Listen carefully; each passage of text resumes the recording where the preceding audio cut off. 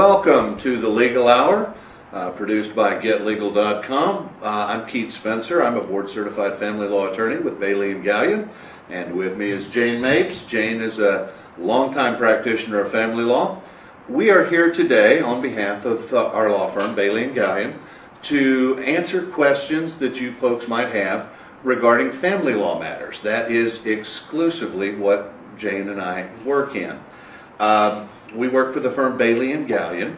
Bailey & Gallion has numerous offices throughout the Metroplex and down in Houston. We offer a 10% discount to teachers, military personnel, and first responders off of their initial retainers. We have free consultations for folks who come in to ask us a legal question. Don't want you to have to pay us money to be able to find out if you have an issue that needs assistance. And we have evening appointments available for folks who need those. So today we want to talk about family law. And family law is one of those areas where the emotions tend to run pretty high, and folks are frequently the recipients of well-intended but erroneous information. Their co-workers, the fellas at the bowling alley, all mean well, but generally speaking, they're giving you really poor advice. All right? So one of the questions that we hear a lot deals with mediation, and we'll jump into that. If you have questions, please feel free to send us an email question, and we'll be happy to try and answer that while we're on the air today. We'll be here for about an hour. Mediation. Jane, a lot of folks ask, why do I have to go to mediation, and what is it? I found mediation to be a very helpful tool. What are your thoughts? I absolutely agree. Mediation is generally ordered in any family law case that is on a path to go to trial. And one of the beauties of mediation is it allows the parties to fashion their own settlement agreement without involving the court, and it keeps the family in their own hands, so to speak. Because when you go to court and you have a judge who doesn't know you, who has maybe seen you once or twice in your entire life, and that judge has seen thousands of other families, and really, although they care and they're very fair-minded, and we have amazing judges in the Metroplex, they don't know your family. They don't know you. They don't know your children. So when you're in a mediation, you can have actual, input into what the order is going to say and how the rules of the game basically are going to play out over your children's lives, and at least until they're 18 or out of high school. And also, mediation obviously isn't just for child-related issues, but for property division issues. I was in a mediation yesterday that lasted about 6.5 hours on a $1 million estate, no children. The children had already grown, but we were able to, over that period of time, to divide the estate in a way where both the husband and wife were satisfied, and they divided their estate the way they wanted to. They didn't have a judge come in and say, you've got to sell this, you've got to sell that. And we were able to arrive at a mediated settlement agreement at that time, which we all signed and is absolutely enforceable as an order of the court once it's reduced to a final decree of divorce. So yeah, I think the best part about mediation is the autonomy that it gives the clients to really have an impact on the result of their case. I like to tell folks that going to court is better than using a gun to settle the dispute. That's why we invented the court system. But it should be the last resort, because going to court is just that much better than using a gun to settle the dispute. As Jane was saying, no one's going to have as much information and knowledge about the facts of your case as you will, okay? So why not use that superior knowledge? The other point is, and Jane was alluding to this with the estate, is you have $1 million estate. You want to divide it.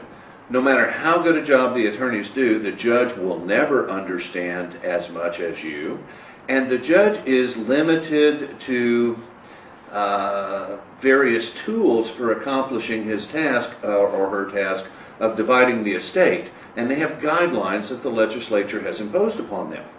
That doesn't leave them the freedom to craft the kind of agreement the parties can that takes into consideration tax issues, cash flow issues, work hours, which extracurricular activities the kids can be engaged in, that sort of thing. So you get a much better result by mediating, and the courts require, most courts require, parties to go to at least one mediation session prior to the court investing the time in having a trial. Now, the other thing to remember is that in the larger jurisdictions, you may have to wait months and months and months to get a final trial. And if the outcome is relatively predictable, as it usually is, then why would you want to spend tens of thousands of dollars fighting over $500 a year from now and spend all that lawyer time and all that energy and all that emotion? Most cases settle. I would say, Jane, about 95% of the cases settle before trial anyway. Absolutely. Okay? And so a lot of them will settle even without mediation. Before you ever get to mediation, the outcome is so clear to everyone that the parties can sit down and mediate and settle the case. The nice thing about that, of course, is that you've saved a lot of money. And what Jane and I try to do, and most good attorneys try to do, is help the parties resolve this issue with their dignity intact and most of their money still in their pocket. You want a best fit kind of model for your kids and for your estate, and there's a lot of tools available to get there, but in most cases, once you hire an attorney and your spouse hires an attorney and everybody talks and compares what the assets are and what the circumstances are with the kids, it's pretty clear what the judge is likely to do if you have a trial a year from now on these facts. And knowing that, there's really no good reason to waste all that time and money and heartache on a long process. Oh, I agree. I agree 100%. And another beauty of mediation is you get to choose your mediator. That's true. The attorneys can agree upon a mediator, and usually because of the pool of talented mediators, shall I say, we have a lot of retired judges who mediate. We have attorneys who've been specializing in mediation for the past 10 or 20 years, and they are, experienced family lawyers who know basically what each judge is going to do in a particular case, and the mediator's temperament can be chosen to fit your case and to fit the needs of each individual client. So it's, you're in a situation where you have somebody who's not only very knowledgeable, but who's going to take the time to sit with you and your client individually and go over what all your concerns are, what your client's concerns are, so that when we're adopting a mediated settlement agreement, it really is absolutely tailored to your specific family and the issues that you each have, whereby, as Keith said, a judge can come in and, like a cannon, just blow up the courtroom, and we have to take whatever it is they leave us. A lot of judges will tell you, that must have been a great decision, they're both mad at me. Okay? Now, a lot of folks don't understand how mediation works, and so let's cover that for a little bit. When you go to mediation these days, as Jane suggested, we usually choose our mediator based upon the case. So if you have a case that may have some really complex tax considerations, there are certain mediators we know who have real expertise in that area and can help guide the parties. Okay, some folks have a medical background, and if you have medical issues with the children, sometimes that can be very helpful. But when we go to a mediation, generally speaking, the parties are not sitting across the table from each other. And some folks would find that terribly uncomfortable. And we have found over the years that it's not terribly productive to do it that way. Most of the mediations I attend, my client and I are in one room. The opposing party and their attorney is in the other room, and the mediator runs back and forth like Kissinger at détente, trying to structure a deal. Now, as Jane alluded to, we use retired judges frequently as mediators because they have such a wealth of experience. But in their capacity as a mediator, they are not a judge, and they make no decisions, and they don't make any evidentiary rulings or anything else.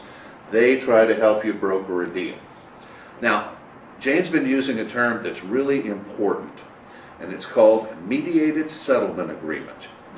Under the law, a mediated settlement agreement gets special treatment, and if the parties sign a mediated settlement agreement, then it is enforceable like a court order, and the case is over, the agreement is irrevocable, and all the attorneys have to do is draft a final decree that mirrors the statements of the MSA. That's important, that it's irrevocable, you've got a deal. Occasionally a client will come in to me and say, we already went and mediated, and we haven't filed for divorce or anything like that yet, but we went and spent $5,000 with this mediator who had us come back 14 times and pay them a lot of money, and we hammered out an agreement. So I just want you to enforce that. Here's the problem. It's unenforceable. A mediated settlement agreement has to settle the case that is pending in the court, and it has to be filed with the court to be irrevocable.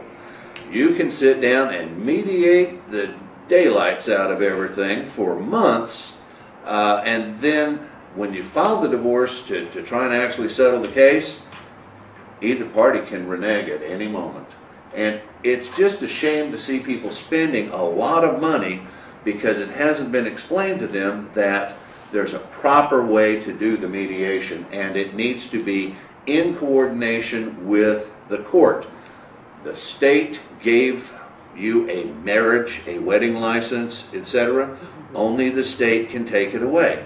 There is no such thing as an internet divorce. All right, absolutely. And Keith makes an excellent point because, mediation is used as just a common term, and people say, well, we're mediating our differences. But when we're talking about a mediation in a family law case, under the family code rules, there are strict guidelines that have to be followed, as Keith said, in order for the mediated settlement agreement to be enforceable. And recent case law has shown us that judges must enforce the terms of the mediated settlement agreement, and also must enter a final order that does conform to the mediated settlement agreement, basically no matter only what. If it's done properly. Right, if it has all of the meets all of the requirements of the family code, and if it's signed by the parties and it has to filed. have special language in it indicating that it is indeed irrevocable. It has to employ a mediator. There's a lot of necessary aspects to these mediation orders, and I find people get so disappointed when they find out that the mediation they spent money on is not really helpful to them, and their spouse starts backing out of the deal. One question people ask a lot is why do divorces cost so much? My standard response to that and joke is because it's worth it. Divorce today has gotten to be a lot more complex than it was in the past. There are so many issues that have to be accomplished. A standard divorce decree today, if you have children, is probably going to run between 35 and 55 pages. Absolutely. Yeah. And there are a lot of requirements that the court has on how these things are done. Special requirements regarding child support issues, visitation issues, how we're going to construct the division of property, and that sort of thing. Lawyers charge by the hour for their time because we can't simply sell documents, okay? And some of these documents are complex. Now, there are really good ways for a client to assist his counsel and make this a much more cost-effective and inexpensive proposition. If you will provide your attorney with the documents that they require, if you will answer the discovery that is posed, if you will meet with your attorney and tell them what your priorities are. The fact of the matter is, no one's going to walk in a courtroom and hit a home run on every pitch. No one is going to win every issue. Sometimes people will tell me, oh, well, you know, once the judge hears he wore white after Labor Day, yeah, he's going to throw that law book out the window and they're going to give me everything I want. Have you ever seen that happen? Not yet. So what you need to do is meet with your attorney and figure out what your priorities are. And that leads us into the whole issue about temporary orders. For most clients in a family law matter, temporary orders will be the only hearing they have before the court. It is imperative that if you have an opportunity, you meet with your attorney and you structure what your presentation is going to be for the court. Too many times a client will come in and see me and say, I got a trial tomorrow. I need someone to go with me. Obviously, and it's 4 o'clock in the afternoon, and they're supposed to be in trial at 8:30 the next morning. There's very little time to prepare everything that needs to be prepared for these people. Or their spouse has filed the divorce, and they've just been served and just find out about it. Now, if you're filing the divorce, you've got all kinds of time to prepare and dot your I's and cross your T's and make sure that you have polished up your presentation so that when you go into court, you're ready to make your case. If you're the respondent and you just found out about this, life is a whole lot different. Jane? Absolutely. I always tell clients that there are two parties, well, of course there are two parties in the divorce, but there are two separate scenarios in every divorce. There's the person who files the divorce, the petitioner, who has made the decision to file for divorce and has usually already made the emotional separation from their spouse. And then there's the spouse who gets served with the divorce petition. Oh, wait a minute, baby, we can talk. It doesn't have to be this way. Right. Well, I'll meet you for coffee and then we'll talk about it. But actually, so there's the spouse who's kind of the deer in the headlights, who had no idea that a divorce was going to be pending and also didn't know that the relationship was over. So you're dealing with one person who presumably has a lot of power, let's say, and another party who is still in shock. Mm-hmm. And when we represent the party who has been filed against, who has just been served with divorce papers, they're definitely in an emotional crisis. And one of the most important, aspects of our job is to counsel the person properly and to, bring them to a place where they can be rational before they go into the courtroom and face, their estranged spouse, because it's a very, it's a highly emotionally charged situation, and people don't make good decisions from an emotional place. You have to make a good decision is made from a rational place. Hopefully your attorney is going to be rational, as well as will the attorney on the other side. So, that certainly helps, and the attorneys can help diffuse whatever kind of emotional unrest there might be and between it's the hard. parties. It's hard not to be emotional when the most important things to you and in your life are on the line. Your children, your life's work, your home, all of your savings, where your kids are going to go to school.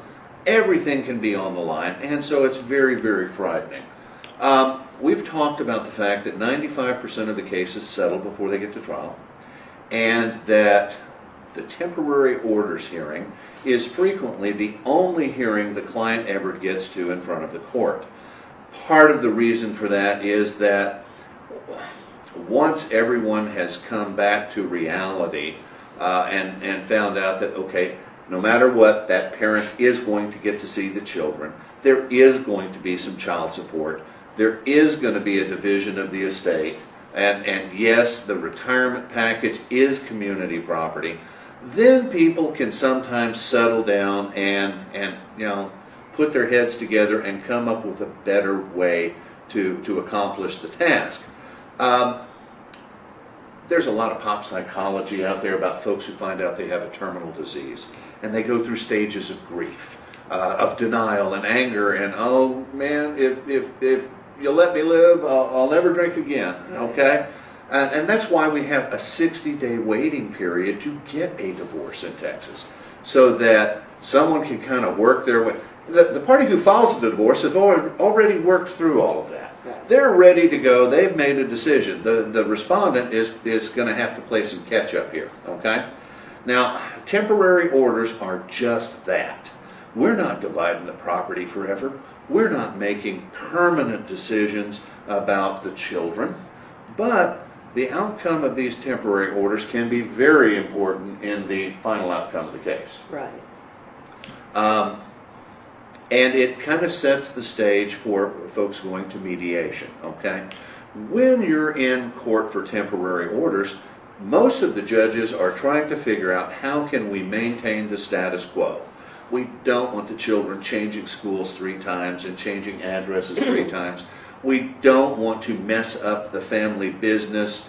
What the court is generally trying to do is put a Band-Aid on that will keep everything together, prevent someone from losing their mind and going and moving all the bank accounts to the Bahamas or selling the bass boat to their brother-in-law for $12, and silliness like that, because people get silly when they're emotional.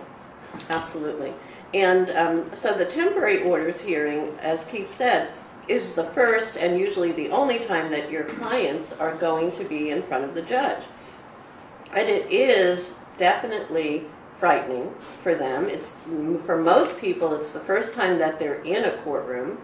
And in some of the counties that we work in, we have district judges who hear both the temporary orders and the final order, and a district courtroom is a very formal and imposing kind of a place. And so you have your client who has never been in this arena before, and they're going to be sitting in a witness box, and you have your judge up on the bench and your court reporter in your jury box, and it's a very, very formal, serious kind of atmosphere. So the first thing we want to do is when we we always meet with our clients to prepare for a temporary orders hearing. Mm-hmm. It's the most important thing that we can do after we have our initial consultation with our client, where we elicit the information that we need to know about the case, at least on a surface level. But we must then prepare the client for the temporary orders hearing, and we're going to need to have a minimum of an hour consultation to prep the client so that they know what to expect when they do go into the courtroom. Now, there are very specific rules that are in place for what we need to bring to a temporary orders hearing, and Keith and I both know that you can't walk into a temporary orders hearing without these certain documents, and you want to have all your ducks in a row. So what we normally do is we prepare a temporary orders hearing notebook, which has different sections of all of the items that we know we're going to be called upon to use during the hearing. But the person who's giving us the guts of this notebook is really our client, and we're garnering that information from them at this consultation where we prepare for the temporary orders. And we're going to need their financial information, we're going to need some tax returns, we're going to need pay stubs, we're going to need a lot of information that's very sensitive and very personal that people aren't used to sharing with strangers. And it's not polite to say, how much money do you make? Okay, but the court really has to know. Exactly. And it's definitely a breach of somebody's privacy and personal information and affairs. But when you're in a family law case, when you're in a divorce, or if you're in a case just involving children or a modification of a prior divorce order, nothing is sacred. Everything has to come out into the open and must be disclosed to the other side and, of course, to the judge. One of the things that people tend to forget, Jane and I are in court almost every day, all right? And we're comfortable there. But the number one fear in America is public speaking. And add just a little more stress to that. You know, you're in a witness stand in an unfamiliar setting. There's a gallery full of people listening to you air your family laundry, and everything that you care about in your life is on the line. No pressure, okay? It's hard for people. As Jane was saying, add to that, you have to discuss some of the most personal and intimate information about your life that you may not really want to share with everyone else. Another good reason to try mediation. And you have to have these documents. Now, when we go to court every morning and we walk in and check in with the court and say, we're here, we have a hearing at 9 o'clock, we're ready, the bailiff will tell us, get in line, I have 15 other cases ahead of you. That happens. Sometimes the clients are not aware that that's going to happen. I've had cases, I know you have too. We show up, we're here. Oh, I'm so sorry, the judge fell ill today. You won't be able to have the hearing, we'll have to have it reset. Clients need to be aware that these courts have a very busy docket and they have to move through them. And so it is not at all uncommon for us to show up there at 8:30 or 9 o'clock and be told you're going to have to come back at 1:30 because we have a special hearing ahead of you. So one, you may be there having to wait a little while. And two, it points out a real difficulty. There's a lot of folks who have found do-it-yourself forms online. And they think this would be an inexpensive way to handle this case, and I don't have to spend money on a lawyer, and we can just get through this. Here's the difficulty with that. The State Bar and every reputable attorney will tell you that those do-it-yourself forms are only good in very rare cases. If you are newlywed college graduates, you have one old car and a cool stereo, you're renting your apartment and you have no children, you may be able to get away with it, okay? It will still be difficult, but you may be able to get away with it. But if you have children, or you have real estate, or you have some kind of a complex estate, or some kind of an issue that's just a bit unusual, then it will be very, very difficult for you to handle this yourself. We go in the mornings for our temporary orders hearings, and the judge may have 15 or 20 people ahead of us called pro se litigants, which is a $5 Latin term for they ain't got no attorney. All right? And rarely, and we sit there and watch them time and time again, their documents are incorrect, there's no way the judge can proceed, and the judge is not allowed to tell you everything that's wrong because he's not allowed to practice law. And so you say, go home, try again, and come back. And so there's a lot of that goes on. Now, if you're pro se and you're trying to do your own attorney work, the problem that you have is that the court has to treat you like an attorney. Between Jane and I, we have about 60 years of experience in family law trying cases just like this. And the judge is going to require you to meet the same standards that Jane and I have to meet. And the judge is only allowed to base their decision on admissible evidence. And if for no other reason than admissible evidence standards, you need an attorney. Because just telling the judge what a skunk the spouse is not going to help the judge a bit. It may be interesting, it may be colorful, it may even be fun. But it gives the judge no admissible evidence to be able to make some of their decisions. particularly about where the kids are going to be and child support and who's going to have temporary use of the business while the case is pending. Absolutely. Yes, and besides the fact that Keith just made me feel very old with that 30 years of practicing law. Most of those are mine. But not only is it difficult to expect expect a pro se litigant to know any of the terms of art that we use in the courtroom or to know the procedures, they become argumentative sometimes. And you have people who are arguing with each other, and a judge is sitting on the bench and looking at the litigant saying, I can't work with this. I've had courts have a situation like this. Not only is it, okay, they don't understand the rules of evidence or procedure, but the judge will say, all right, Mr. Smith, do you have any witnesses you want to call? I don't know, I don't think so. If he doesn't call any witnesses, he's not putting on any evidence, all right? And you've tied the court's hands. Even if the judge wants to give you the relief that you're requesting, without evidence, they can't. They have to follow the rules. They don't get to make things up as they go. That's just not the way this works. Right. And when we go to a temporary orders hearing, as Keith said, there will be 10 or 15 other cases on the docket besides ours. And of course, this one poor judge isn't going to hear 10 or 15 cases in the 3 hours between 9 o'clock and noon, because trust me, at noon, they want to have lunch. So they're out the door, most of them.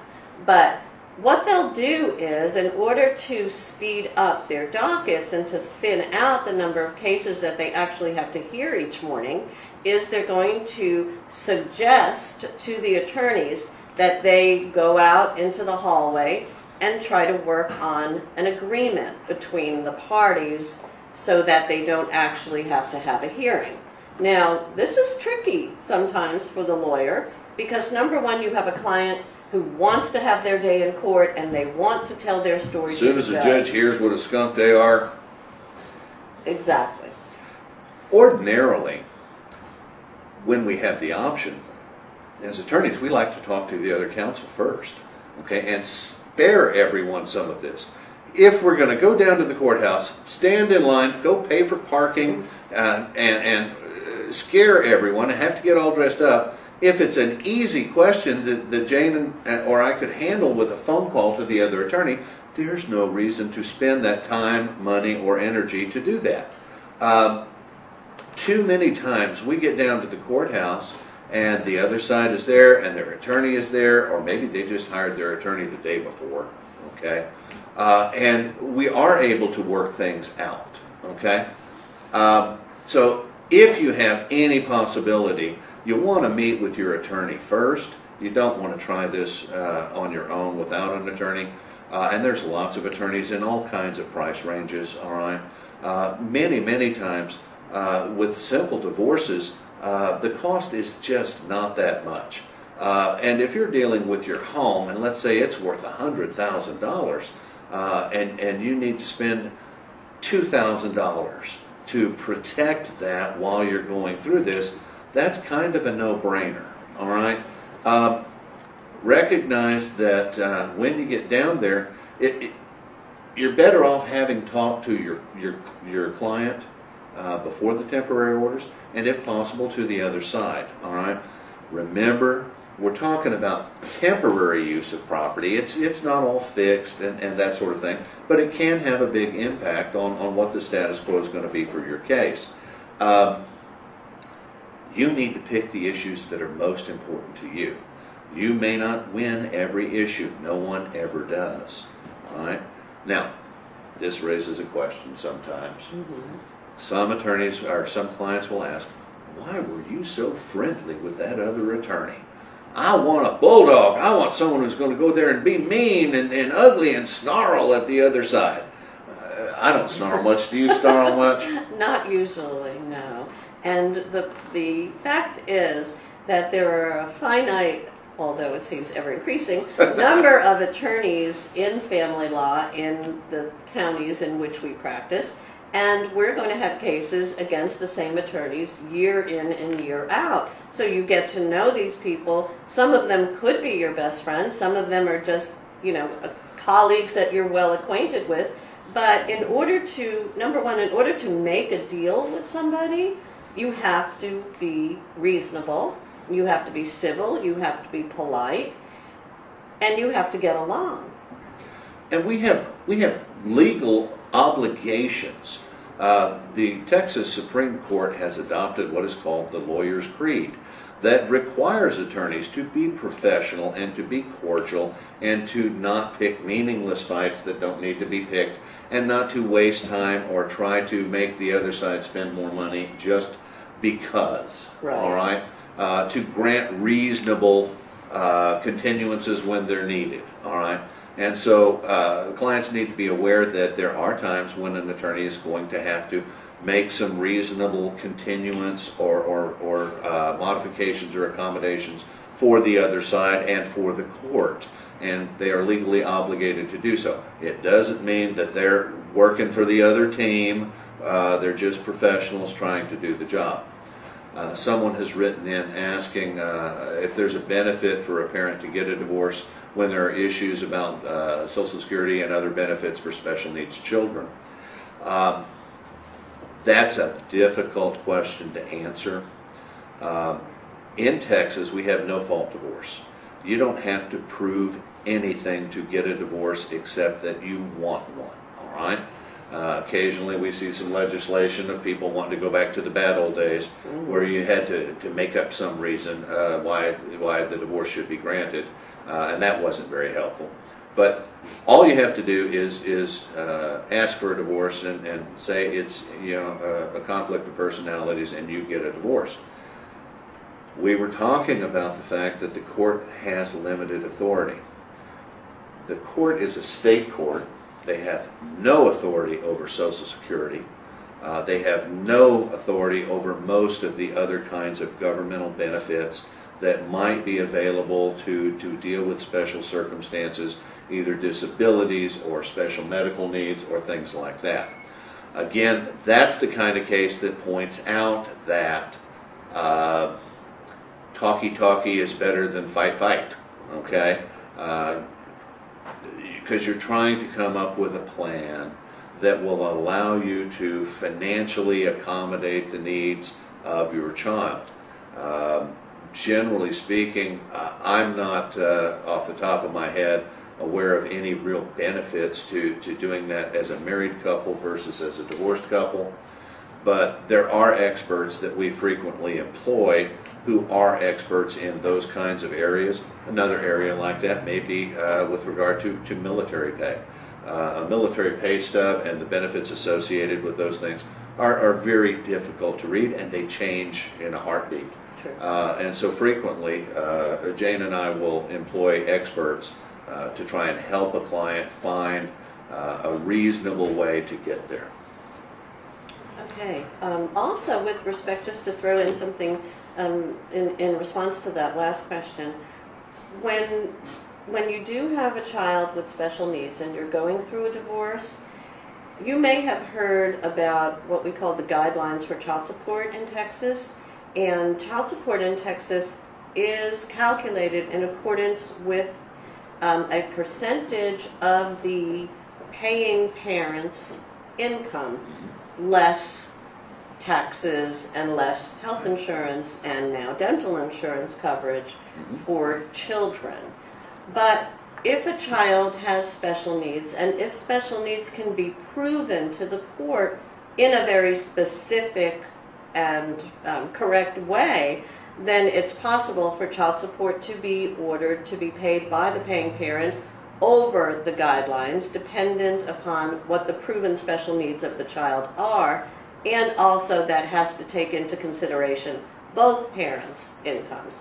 So each case, each family is going to have its own little, its own special characteristic.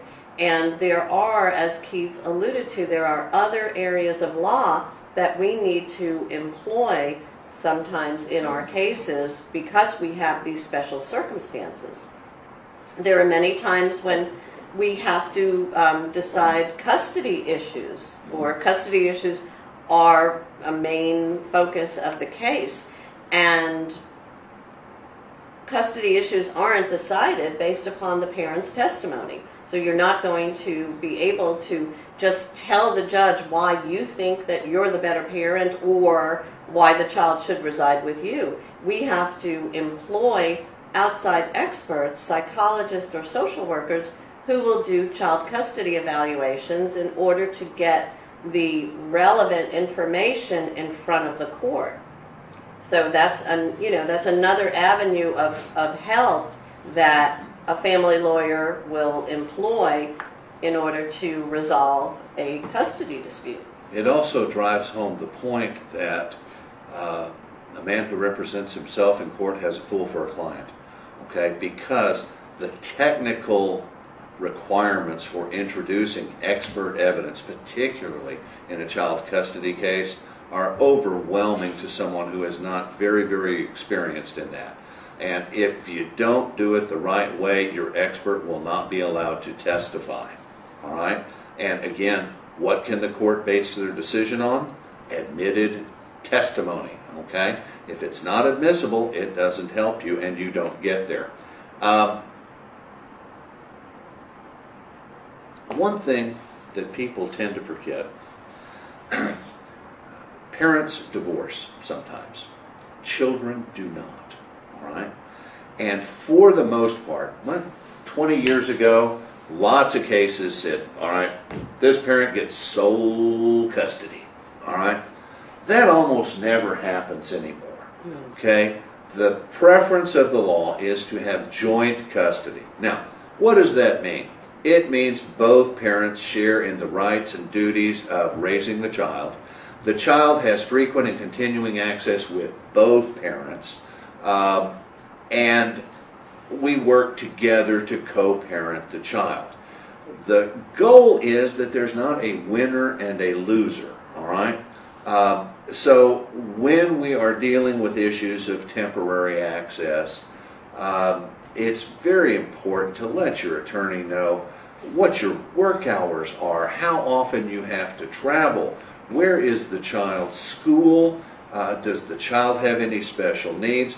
If there is, I've had children who have feeding tubes, all right, and is everyone trained to take care of that? What are we going to do about daycare or after-school care or those kinds of things? When you are going to court to present your case to the judge, you want to have all of those ducks in a row. You don't wait until after the hearing and say, well, Judge, I guess if I get custody, I'm going to have to find some daycare. That's not going to help you, okay? You need to have it nailed down. Judge, here is my plan for if the child is residing with me on these days of the week and the other parent on the other days. This is my child care plan. Here's what we do if I come down with the flu and I'm not able to care for my child or get him to school.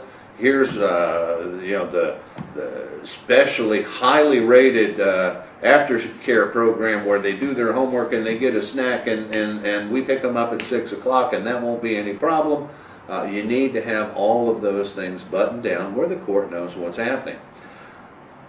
In those same veins, we hear a lot about relocation cases. Oh, yes.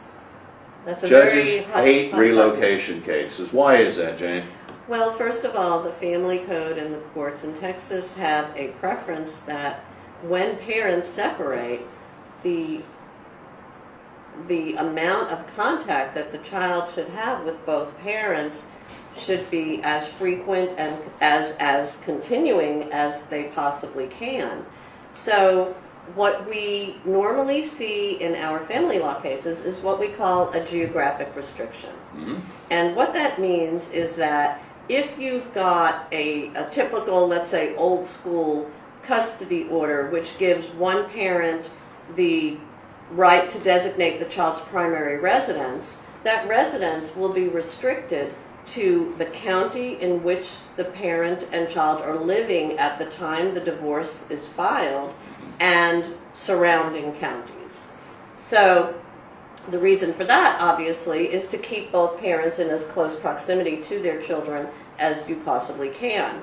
Now, frequently, one parent says, well, I don't have any support here in Texas. I don't have family here. My family's in Arkansas. If I get divorced, then I have to move back to Arkansas so that my mom can help me raise my child. Well, that is not going to happen. And sometimes it's a very serious matter, and it's not easy to tell your client, you ain't moving to Arkansas. You're not taking the child out of Tarrant County and surrounding counties so long as dad continues to reside in Tarrant County and surrounding counties. And that's very hard for some people to understand because they're grown-ups, okay? They have constitutional rights. The court cannot prevent mama from moving to Arkansas, but the court can say the baby is staying here, all right? So if that's the case, are you still going to move to Arkansas or not? Most of the time they decide, no, I'll find a way to do it here. Some folks, frankly, are more interested in winning than in making sure that their child has the benefit of access to both parents, and they want to move to California because they met someone on the internet and it's love, okay?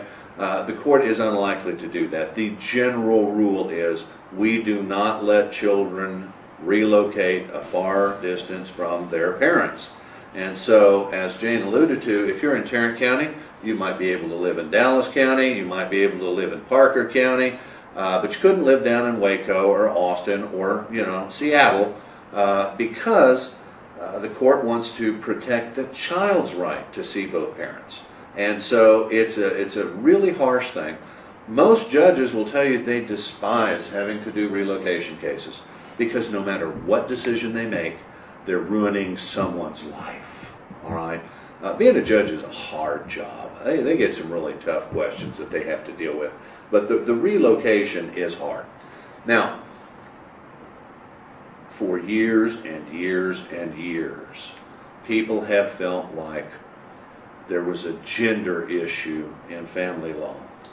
They've heard all the country western songs about she got the gold mine, I got the shaft, you're the reason our kids are ugly. All of those country songs that seem to indicate that, mamas always win. Well, that's not the case anymore. In fact, the family code requires that the court be gender neutral. They cannot take into consideration the gender of the parents when they're making a custody determination. The test is, and always has been, what is in the best interest of the child. So if your mom comes in and she's your client, she says, well, I need custody because I'm the mother, and mothers have to have custody. That is not the end of the equation, and that can't be an argument that the court can listen to and rely upon in making a decision like this. The test has to be what's in the best interest of the child. Sometimes that's a difficult thing for people to consider. Absolutely. And sometimes it just turns right around on the overprotective mother. Because the judge sees that attitude and sees the fact that this person may keep the child from the other parent, and for that reason alone, the father can be awarded primary custody, sometimes on a temporary or sometimes on a permanent basis. And also, what we have right now, with the changing character of family law from a national level down to a state level, we've got same-sex parents. We do. We have same-sex adoptions. We have families that the people who started writing the family code back in the 1970s would never have imagined. Right. And the law has to evolve in order to meet the changing needs of the population. Also, we do have what's called a standard possession order with respect to what times and what days each parent gets to spend with the child. But the trend now seems to be moving more toward a shared or equal parenting schedule with children. Now, the courts cannot order that because that's not the preference and that's not the law today. But there is a group of legislative committees that are working on that and have been for a number of years. The legislature just hasn't adopted it yet. Right. It will happen. Within the next 5 years, we're going to have a huge shift in the access and possession laws and schedules. But again, going back to our original topic of mediation, when you're in a mediation, you can come up with your own schedule. We can have parents who do a week on, week off schedule with children. Parents who will do 2 nights with one parent, 3 nights with the other parent, and then flip it the following week. I mean, there are a lot of permutations of different access and possession schedules that you can come up with if you're flexible and open-minded and willing to work with the other parent. And obviously that's what is in your children's best interest, because the worst thing to hear or listen to is a child who is torn between parents who are warring over custody or any other kinds of decisions regarding, the child's future.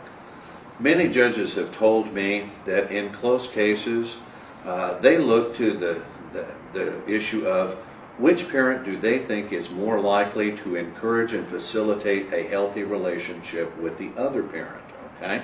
So if you've got one parent who is trying to alienate the children from the other parent, or is bad-mouthing the other parent and putting the child in a really difficult spot, then that's something that the court will consider in trying to figure out what is in the best interest of the child.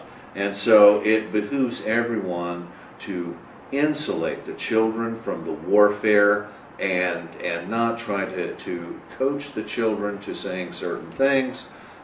Children need to be children. Remember, you're divorcing, the kids are not. Now, one thing that frequently happens when people are considering a 50-50 or almost equal child possession order is someone says, well, then I guess we just get rid of child support. No, that's usually not the way that works. Now, when we're doing a situation like that, it's going to be very fact-specific, all right? When a court is dealing with a circumstance where the parties have agreed they want to do a week on, week off, or something like that, then the court will have to fashion a child support remedy to make sure that the child's not eating bologna at one house and caviar at the other, okay? You want to have a level playing field for the child, okay? And it's not based just upon how much time folks have. So I see a lot of judges use kind of an offset method where they will calculate what the child support would be if one parent was paying the full guidelines, what the other parent would be paying, and then they'll do an offset and find some middle ground between them. But as Jane mentioned, these issues can get very complicated because you may have a lot of folks with 2 working parents. Yes. All right, so you have additional issues of after-school care, daycare. What if the child has special needs? What are we going to do about select soccer? Okay, and all of the costs that go along with that. So again, the parents are in a better position to make these decisions if they just will. There will be times when you have to go to court for a decision. Maybe the other parent has a mental health issue or a drug problem, or there's a violence problem in the relationship where talking is not as productive as we wish, but those are the rarer cases. Most couples can sit down and find a solution. Yeah, absolutely. Unfortunately, we do run into families that have very serious issues, either substance abuse, alcoholism, or mental health issues. So what we are talking about really is the mainstream family where you have 2 fit, healthy parents. And that's where most of us are. Oh, bless you. That's where most of us are. Very quick analysis, grandparents' rights. We've only got a few minutes left, but grandparents in Texas. I'm gonna have to stop. Okay. Grandparents have very limited rights in Texas at this time. And that's really because the state has decided that parents need to raise their biological children unless there is something really, really wrong. So the fact that grandma's more stable or has a bigger house or availability of a better school is not going to win the day in a case like that. unless there is something really wrong that prevents the parents from being able to raise their child, then the parents are the only ones who have standing in these cases. And frequently, let's face it, grandparents are frequently the most stabilizing influence in a relationship and in the children's lives. But it's really, really hard under the law for grandparents to intervene too much in the parents' right to raise their own children and be with their children. Prenuptial agreements are something that family law attorneys handle all the time. The nice thing about a prenuptial agreement is that from the get-go, let's face it, every marriage is going to end, either by death or by divorce.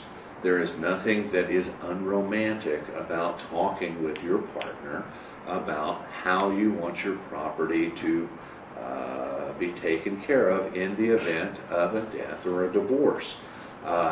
What it does is it allows the parties to make the decisions rather than a judge or the attorney for heirs who might have inherited from a deceased spouse. So it really is the smart thing to do, to sit down and talk with your partner about a premarital agreement if you're contemplating marriage. And if you're already married but you have some special issues in your estate, you can talk to them about a partitioning agreement, which is essentially the same thing as a prenuptial agreement, but for folks who are already married. Frequently, as we move through life, our circumstances change a lot, and we may have to find some ways to address our estate and our children's needs without necessarily having to go to the court. And so that's one of the things we try to accomplish.